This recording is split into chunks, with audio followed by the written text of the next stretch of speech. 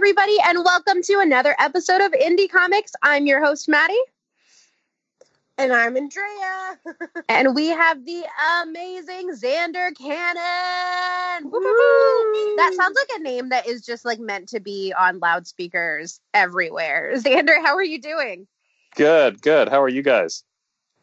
We're good. We're so happy to have you on here. You have an amazing series called Kaiju Max, which I thought was like about kaiju fighting each other in some sort of a death battle ring situation, and is actually about a prison. So like kind of almost the same. Kind of almost the same, yeah. Can you tell us about what inspired the comic? Well, yeah, actually I was working with a friend of mine. We were going to do a side project, both of us. And he was like, yeah, let's do something really weird and off the wall. And so this is Ryan Brown, who does God Hates Astronauts and Curse Words.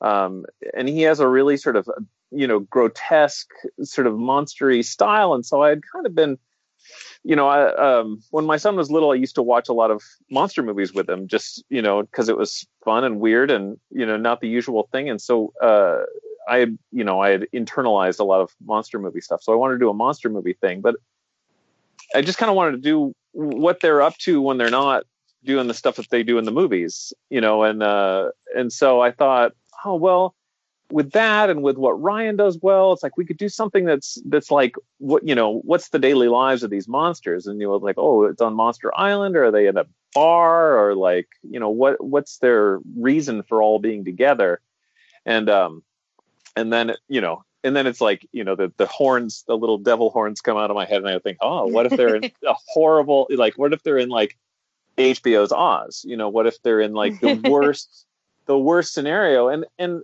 from there, in a way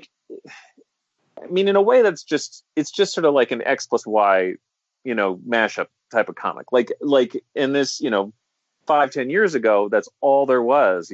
Dracula fights Sherlock Holmes or whatever.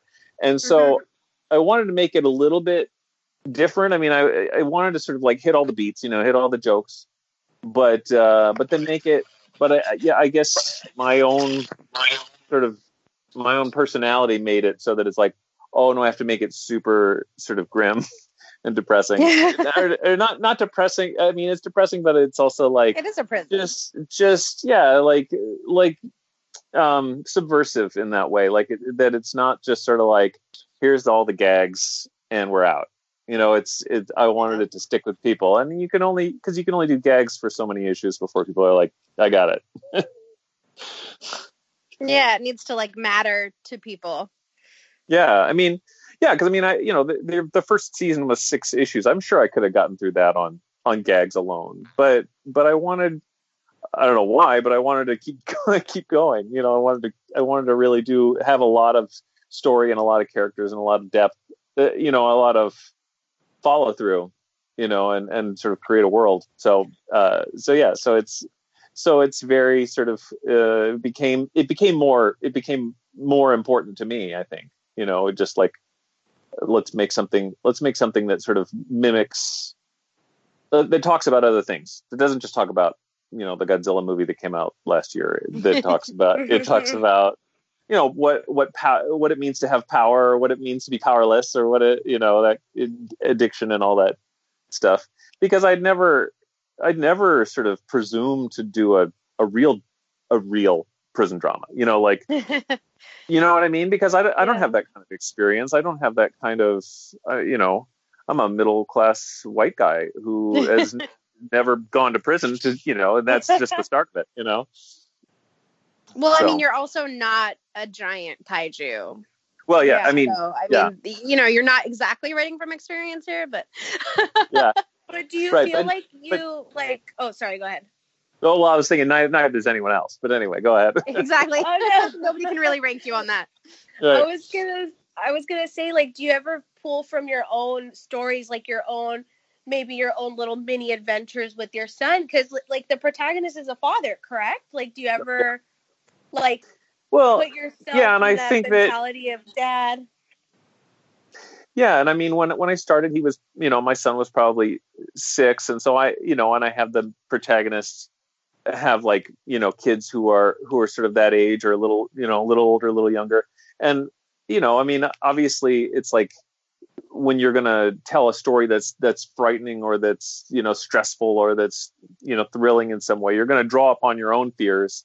And so, it's like, oh yeah, well, I mean, being separated from your children and not knowing if they're okay, that's certainly something that you're going to play into. And I mean, again, it's like I've got gag after gag after gag, like, oh, there's somebody's piloting a submarine and you pan out and you realize, oh, it's a cavity search, that kind of stuff. It's like, there's gag after gag after gag. And so it's like, well, you need something else to sort of hang your drama on, because again, it's like the gags will get old after a while. Believe me. To that point, what do you hope that people get out of it? I don't know. I mean, I don't go into it saying like, this is my tirade or this is my sort of like lecture to the world, because again, it's like, who am I to say? But I did want to sort of say like, I'm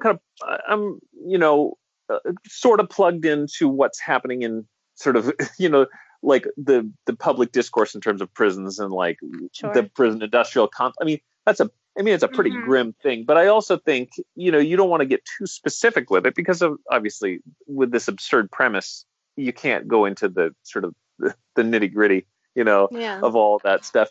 And so it's really, just sort of about, how The Wire was like, okay, well, here's the Baltimore drug scene, but really it's just about everybody being in a totally corrupt system and everybody kind of trying their best and who succeeds and who fails and who tries something to make something better and just makes it, it makes it worse, that kind of stuff. Just a terrible scenario where you can kind of have a whole complement of characters who can sort of take one version of it or the other. So, well, I think that it's so interesting because something like this, which, as you said, on its premise can just kind of be fun and full of gags and full of, not a whole lot of harder, more difficult content. But at the same time, you look at like, I'm a big Trekkie and I love Star Trek. And there's so many comics that take a fantasy world and use it as an allegory for real life and can actually get away with so much more that way, because it's like, oh, well, it's just kaiju. It's just monsters, dealing with their prison life. Like, it's all pretend. But because of that, you can use it in ways that you couldn't if you were just writing about people. Oh, absolutely. And I mean, I think that the all pretend, I mean, that all pretend sort of like shield that you have could be really useful because you can sort of say, you can kind of slip in a lot of stuff. I mean, Star Trek got away with stuff years before it was on sort of like a mainstream, type of drama. And, I think that, again, and it's like, it's my way in too, because I can kind of, and I can manipulate it. I mean, in a way too, like it helps you sort of like get a lot across in a shorter amount of time, because, if you're telling a real prison story, well, some scenario might take months and months and months and months and months to accommodate. And I can just sort of say like, well, there's a time dilation tool or whatever, like exactly. And so you can kind of be a little cartoonish about it and get your point across, or put your character in the right scenario a little bit faster.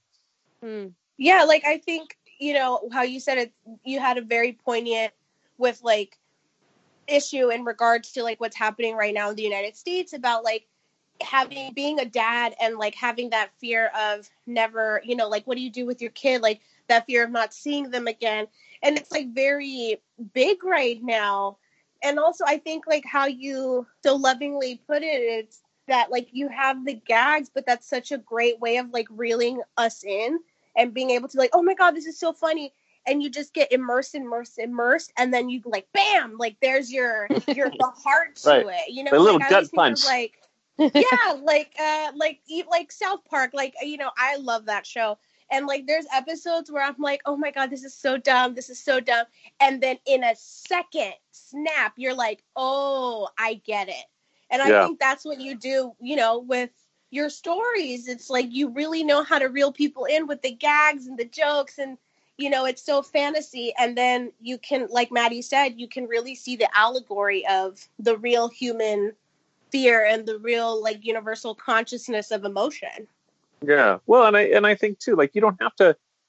It's fun to sort of have a character that you can identify with who's literally nothing like you. You know, it's a giant, whatever, a giant insect monster, or a twin giant, humongous creatures that rap all the time. I mean, like somebody that's not like you at all, but it's in a fun, like, it can be fun to sort of say, like, oh, well, in this one particular way, the only way that matters for this story, it's this character's just like you, and I don't know. I mean, and sometimes I'm reluctant to make a lot of that, because I kind of think the main goal here is to tell an engaging story, to tell a page turner.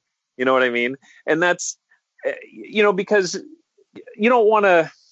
I mean, nobody likes to be lectured, and nobody likes to be sort of talked down to or told what to feel. And so I like to just sort of say, like, oh, well, this is a thriller or whatever, or this is a sad romance or whatever each issue or each season is. But and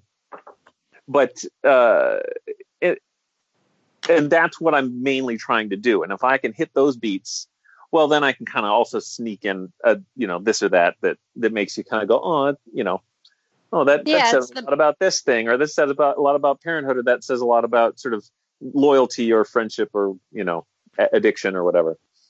Yeah, it's that fine line between, still having fun and having a little bit of escapism while also telling a powerful story, which I think that you navigate really well. Right. I think I love it when people tell me, they're like, oh, I read the last thing and it's like, it was disgusting and it was sad and it was hilarious. And then and it's like, I didn't know what the feeling was. There's all three of those feelings all smushed together. And I'm like, yeah, that's perfect. If whatever the German word for that is, I love it, Yeah. That's awesome. Right. So how originally did you get into comics? Oh, well, let me take you back to the dawn of time.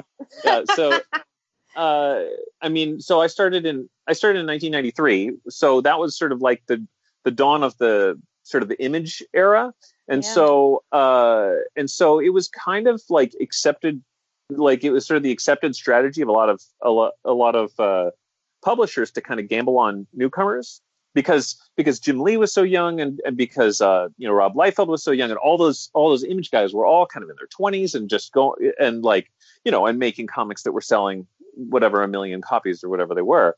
And so I was in college, and I just started sending out the comic strips that I'd been doing for the school paper back when there was a school paper.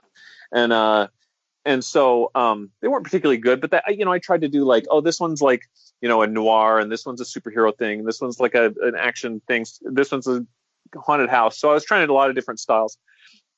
And I just got lucky because there's a publisher called New England Comics Press, who published The Tick way back. They said, well, you want to do a series? I'm like, okay. And so I wrote it, penciled it, lettered it, colored it, inked it. I mean, like everything. I didn't color it. It was black and white, but it was called The Chainsaw Vigilante. And yes. Yeah. And so anyway, it was, that was how I got started. And it only ran for a couple issues. It got canceled. It wasn't a very good comic. I didn't do a very good job. I was very young, but that got me going on other stuff. I did a creator-owned book called The Replacement God in the mid '90s. I did that for a while, and I worked on Top 10 with Gene Ha and Alan Moore, and so that was the thing that sort of put me in, sort of anchored me into the comics world. Sort of got my phone calls answered from from that point forward. You know what I mean? And so just how, because that's why people would hear my name and go, oh, I know who that guy is.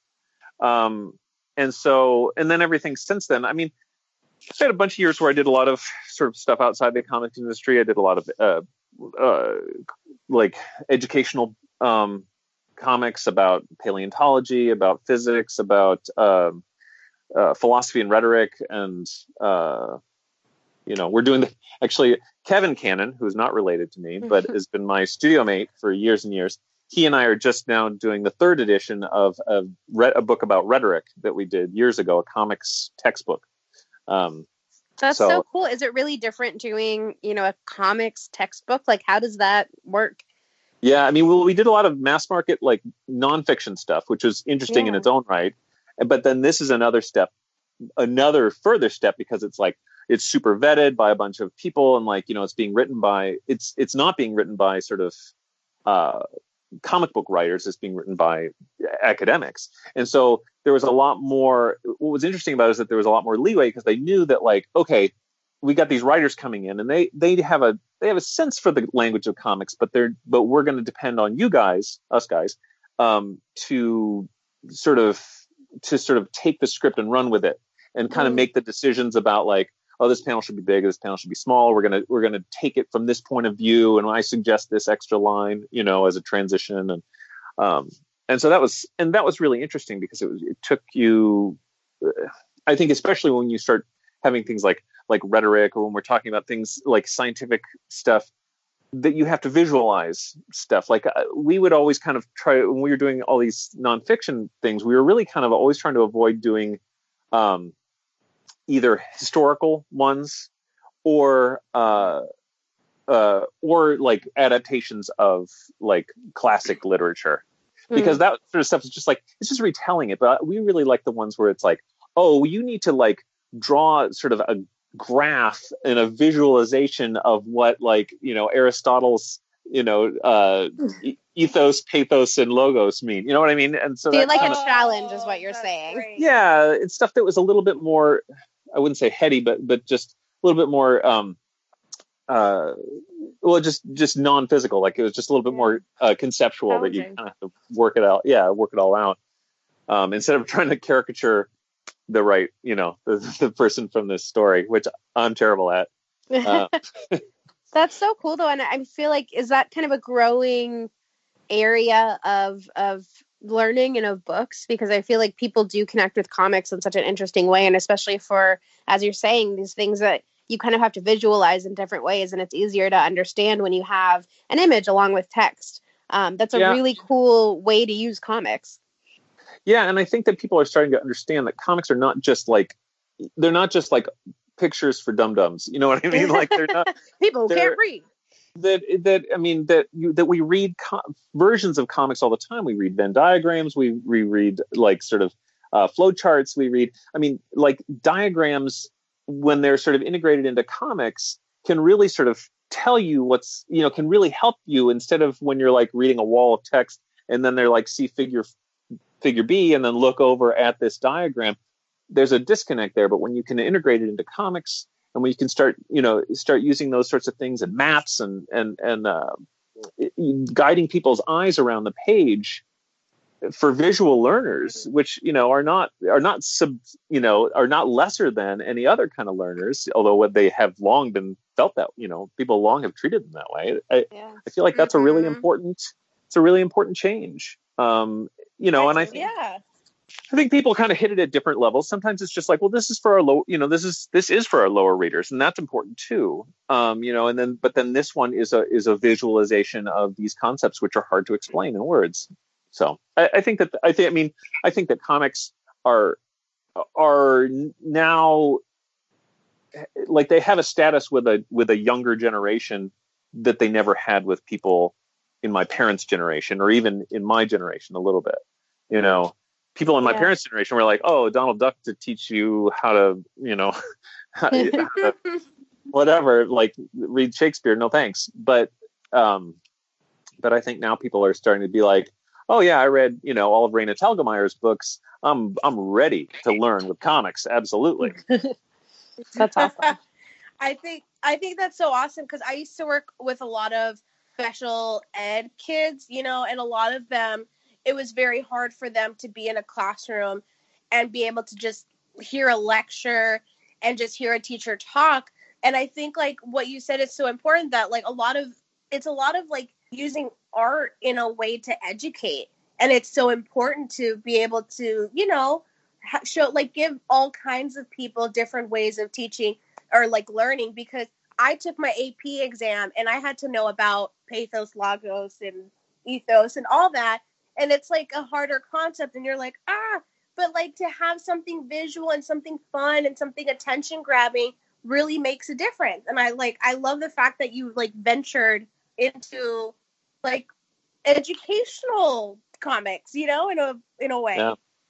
Well, yeah. I mean, and yeah, and visual literacy is so much more important now than it ever used to be in terms of like what we're seeing all the time, on the internet and on TV and all this sort of stuff. It's so important to know to be able to sort of like parse out images just as well as you can with words. Anyway, yeah, I think it's really fascinating, but I also got tired of being like kind of so responsible about it, and so I was like, now I'm doing my monster prison book.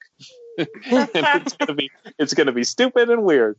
You're like, I'm done with these molecules. Like, well, and Kaiju Max is through Oni Press. Yeah. And how is it for you to have? I mean, it's 5 books now. I'm working on the 5th book, and there will be a 6th book. So that's awesome. Yeah, so it'll be 36-ish like comic book issues. That's amazing. And so how does it feel to be creating such a long-standing, obviously people are loving it. You're still making it. What is it like to do that within, one of the larger of indie comics publishers? And then also, though, to own your own story. And I mean, you do the art and you write it. So how is that experience for you? Well, I mean, first of all, I was really reluctant to do the writing and art and color and letters and like it's a lot of pressure. It's a lot of pressure, but it's also one of those things too where you're like, I mean, the reality just kind of sinks in right away. They're like, okay, so what do you want to do? You want to write in pencil? So we'll need to find an inker, a colorist, and a letterer. All those people cost money. And basically, and that money can't, it isn't like they cost a percentage of what it's going to make. They cost money, like straight up money. And you're like, oh yeah, I don't know that we got that kind of money to start with. So, what if we don't do that? And I just do everything, okay, well, I'll ink it. Okay, well, I'll letter it. Okay, I'll color it. And I mean, all that sort of stuff is possible because it's just like, well, we wouldn't have been able to. This series would be long over if it had that kind of overhead.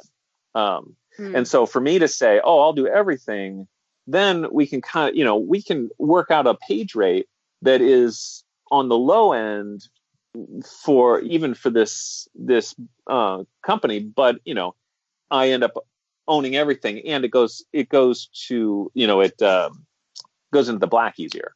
Like we can it can go and get royalties a little bit faster.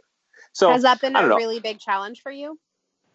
Yeah, it has, and because this is the first time I've done more than I really learned how to. It was like coloring boot camp, because I knew how to color, but I was only coloring like one illustration at a time. Yeah. And all of a sudden it's like, oh, like a page is like 5 illustrations and then a comic is 22 pages. And all of a sudden it's like, oh, you got to do those fast. And so I work with a color assistant named Jason Fisher, who he's this super talented cartoonist. And so he will send back flats. I mean, there's such a thing as someone who just does flats. And so they just sort of select all the areas, but he actually has, reads the comic, knows what color all the characters are. And so he sends me back all the characters like in the right colors. And so I'm just sort of saying like, oh, okay, well, here's a yellow cast on everything. And then I'll render out all the shading and all that sort of stuff. And let me paint this. And, I'll do the finals, but he gives me something that is so much easier to work with, that I can kind of make the executive decisions instead of having to make every tiny little decision. Does that make sense? Yeah, absolutely. So shout out to Jason. Yeah, shout out to Jason. Oh, I mean, yeah, after one time he couldn't do it because he was out of town or something like that, and somebody else had to do it. And they did a fine job, but I was just like, oh my God, I just realized how good Jason is, because he knows everything, and like he knows all these characters and he knows how to do it, and like he keeps it really consistent. And I'm like, oh my God, welcome back. When he came back, I'm like, I didn't really hug him because he lives like 1,000 miles away from me, but I was like, welcome back. I missed you, Jason. That's amazing. That's so cute. I have a quick question. So like, I can like hear, like, it's awesome to hear your enjoyment, and like you can really hear in your voice the love. Like, what advice do you give people who were in your situation, in the 90s, who are like starting up and maybe sometimes are a little discouraged, and like how do you, I guess, like what are your words for them to keep on trucking and to keep on, powering through in a way where they can become, the next you. They can, be with Oni Press and they can, work with a bunch of other people. Like, what would your words of advice be? Well, and I mean, part of it is just like, you got to figure out a way to not need that much money. You know what I mean? Part of it is comics. That, you get in it for the money. And you stay in it for the money. Oh boy. Yeah. So, well, I mean, and it's funny because it's like every indie comic book artist is sort of like, they always kind of have a secret of how they have money. Oh, they're married to someone who's a doctor. Or they're like they live at home with their parents. They're very rich is what you're saying. Yeah, right. Or they live in they live in rural Kansas or something.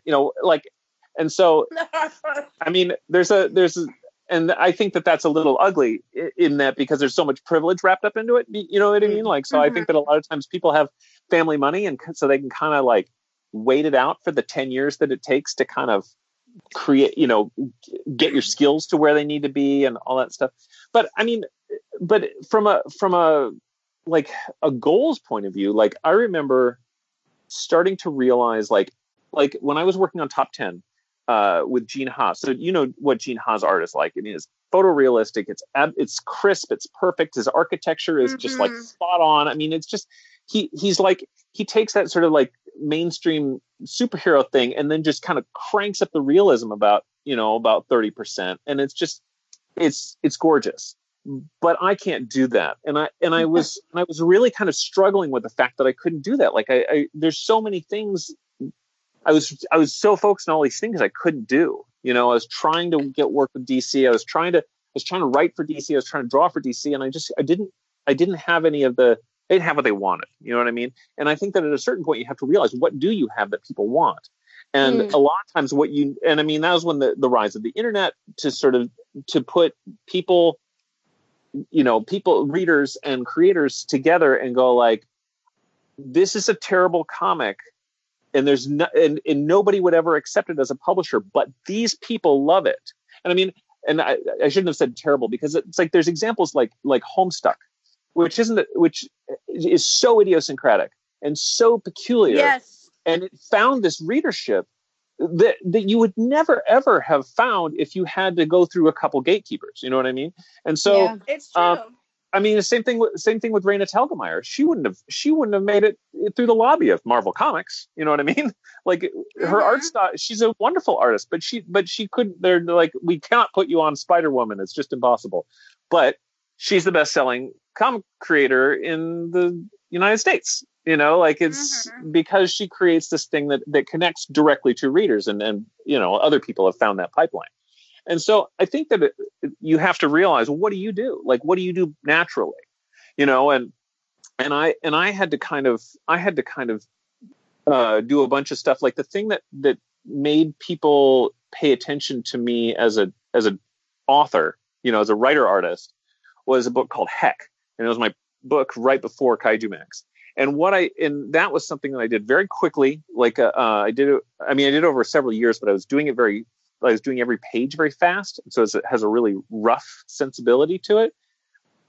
And it was the same sort of thing as Kaiju Max in a way, whereas it's an absurd premise. This guy has a portal to hell in his basement. Why not? So he delivers letters to people in hell from their loved ones and stuff. And he has a little mummy sidekick. And so it's an absurd premise. And but then, because I was working on it so fast, I ended up putting in all of this melancholy and all of this sort of like grimness. And I started to realize, oh, okay, so this is what I bring to it. This is the natural thing that I bring to it. This grimness, this sort of like melancholy, this sort of sadness, this wistfulness sort of thing. And so that was the thing that made me kind of go, oh, all right, okay, so that's what's different about me. What can I do to what can I do to balance that? What can I do to showcase that? That kind of thing. And so actually, when I did Kaiju Max, I realized, okay, I have a tendency to bring down the room. And so I'm going to make this comic like super bright yellows and pinks and like bright greens and, crazy wild, like neon colors. It's just going to be an assault on the senses, because I know that I'm just going to be like, wow, bringing it down with the sad stories. And so that was the sort of like, that was the thing where it's like, I realized what I had to offer, but then I also realized how to counterbalance that, how to sort of complement that with something else. And I think that that's a step one of a process, hopefully. But that was the thing that I sort of had to come to realize. And I think that's such a. Sorry, go ahead. No, yeah, that's it. Well, it's such a journey of self-discovery. Like it seems like through I mean, a lot of people that we ask, what advice do you say? It's just keep creating. What do you suggest that we do if we have writer's block? Keep writing, keep creating, keep making something. And I think in your process of right, whatever you need to do. But I think within your process of doing that and creating your own stories and creating your own comics, you realized kind of who you were as a creator and what you could bring to the table. And I think that's such an important lesson for people who are still on that journey of self-discovery. And let's be honest, it never ends. But really understanding what you can bring to the table and fill up the space with. And I think that's something that's so wonderful about independent comics in particular is, to your point, big two, you really have to have a certain something to fit in with that environment. But beyond that, with independent comics, you can write whatever you want to write. You can create whatever you want to create. And there is going to be a niche somewhere for you. And that's what is so beautiful and extraordinary about indie comics. Yeah.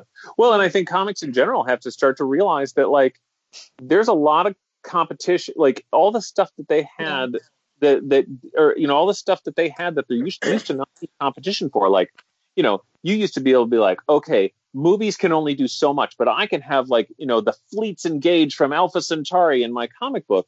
Well, now movies do that 4 times a year minimum, like, and then you're like, oh, but then we can really get into the characters. Oh, well, TV does that really well too. Like, oh, video games do that. Like all of a sudden, movies, TV, video games, all these things compete with comics. Now, what do comics have? Like what can comics beat everybody else in? And I mean, a lot of times that's just originality, because it's like, it doesn't cost anything to make comics to speak of. I mean, anything that if you blood, sweat, and tears. I mean, it costs blood, sweat, and tears. And the amount of money that it costs to make a pretty high end comic is just like catering money for Hollywood. You know what I mean? That's true.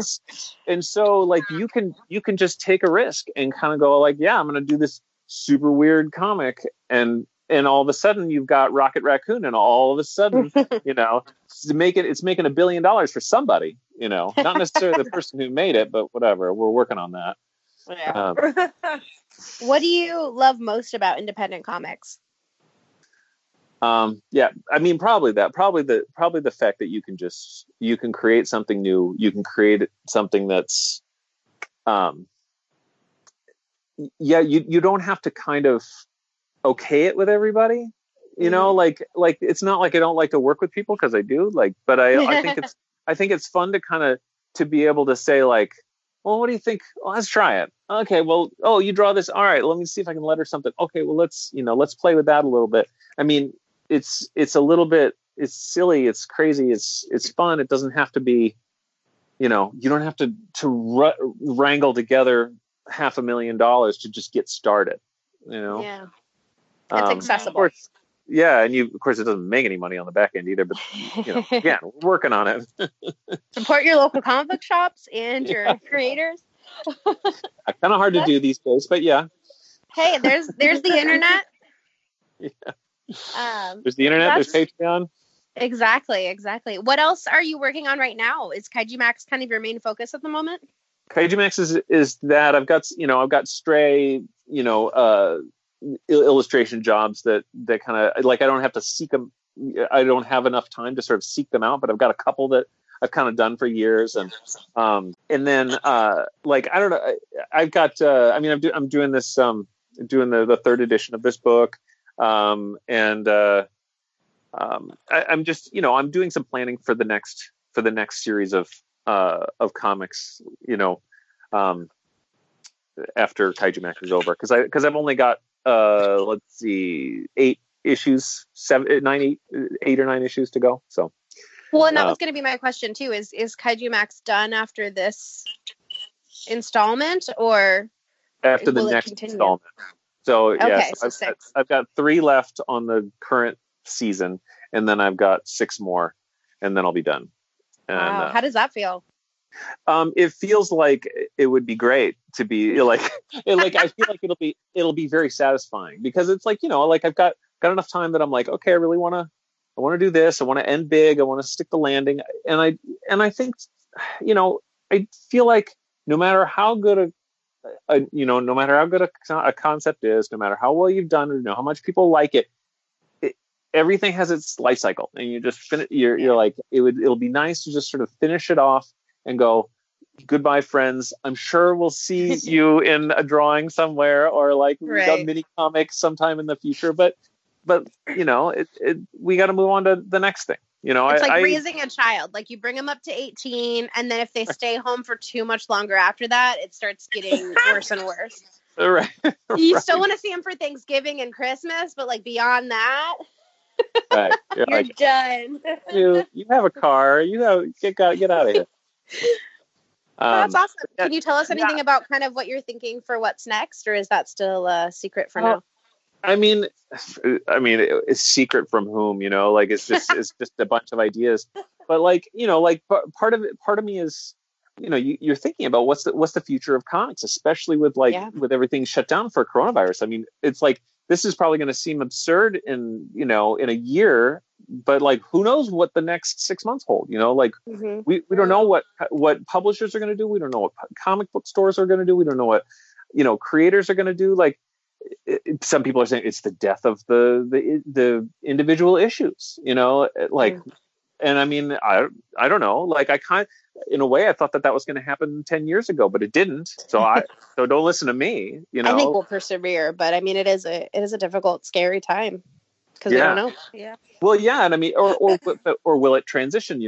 Or people are going to start just doing graphic novels, or people are going to sort of serialize online and then collect them, that kind of stuff. We don't know. But anyway, so it's like, so part of me thinks like, oh, should I do like an OGN graphic novel, or should I do something that's like serialized in a sort of a non-traditional way, that's on social media, or it's on Patreon, or and then the other big thing is, like, for all the time that I've been making Kaiju Max, I've been coming to conventions, and all these kids are like, ooh, look, cartoony, like pink cartoon characters and monsters. And they grab it, and I have to like smack their little hands and say, this is not for you.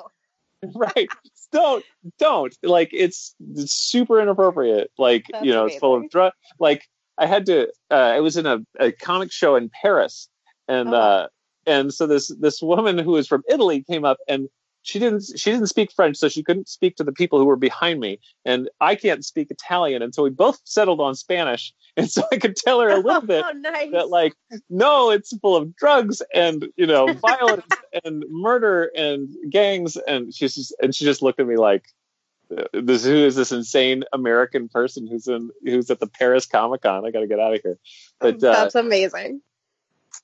So one of the things that I didn't want to do was like, well, maybe I want to do something that's more like YA or middle grade readers, where it's like, I would love to have a kid go, oh, that looks fun. And I'd be like, it is fun. There are no drugs or violence in this comic. Right. I just would love it. It'd be so great, and, awesome. And I think, it's fun. It's fun to have something where people are like, this looks really like for kids. And I'm like, just try it, pal. Go ask your parents. Yeah.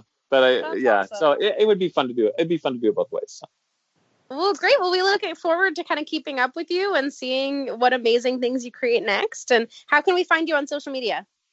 Well, I'm Xander_Cannon on Twitter, and Xander Cannon, all one word, on Instagram. And I'm on Facebook, but I'm not really on Facebook. And and I feel that. Yeah, and that's pretty much it. I've got a Patreon. You can look me up on Patreon. Just here in the middle of the country, in Minneapolis, we got a little studio called World Monster HQ. You can look for that on Instagram and Twitter as well. And I have a ton of, there's 15 other artists who are all in there with me. Not now, but we get a lot of people who are all doing comics in the Twin Cities, all in the studio. Oh, so, nice. That's awesome. Yeah. It's Yeah, a it's been good really, community.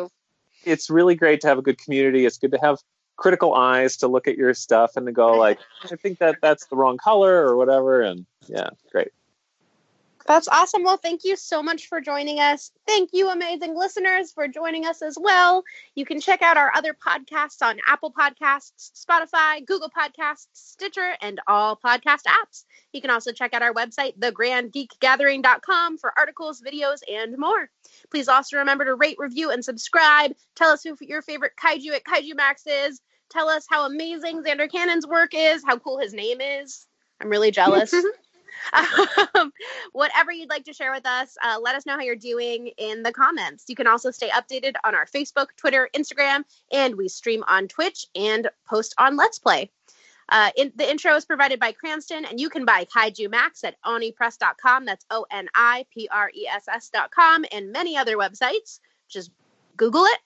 And please order from your local comic book shop if you can, if they're still delivering.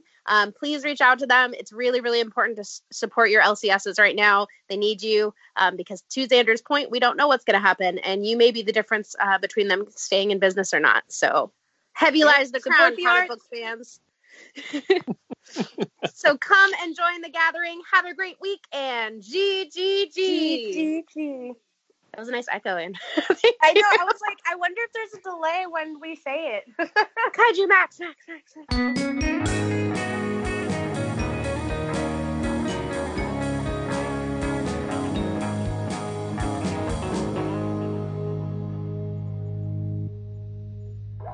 Grand Geek Gathering.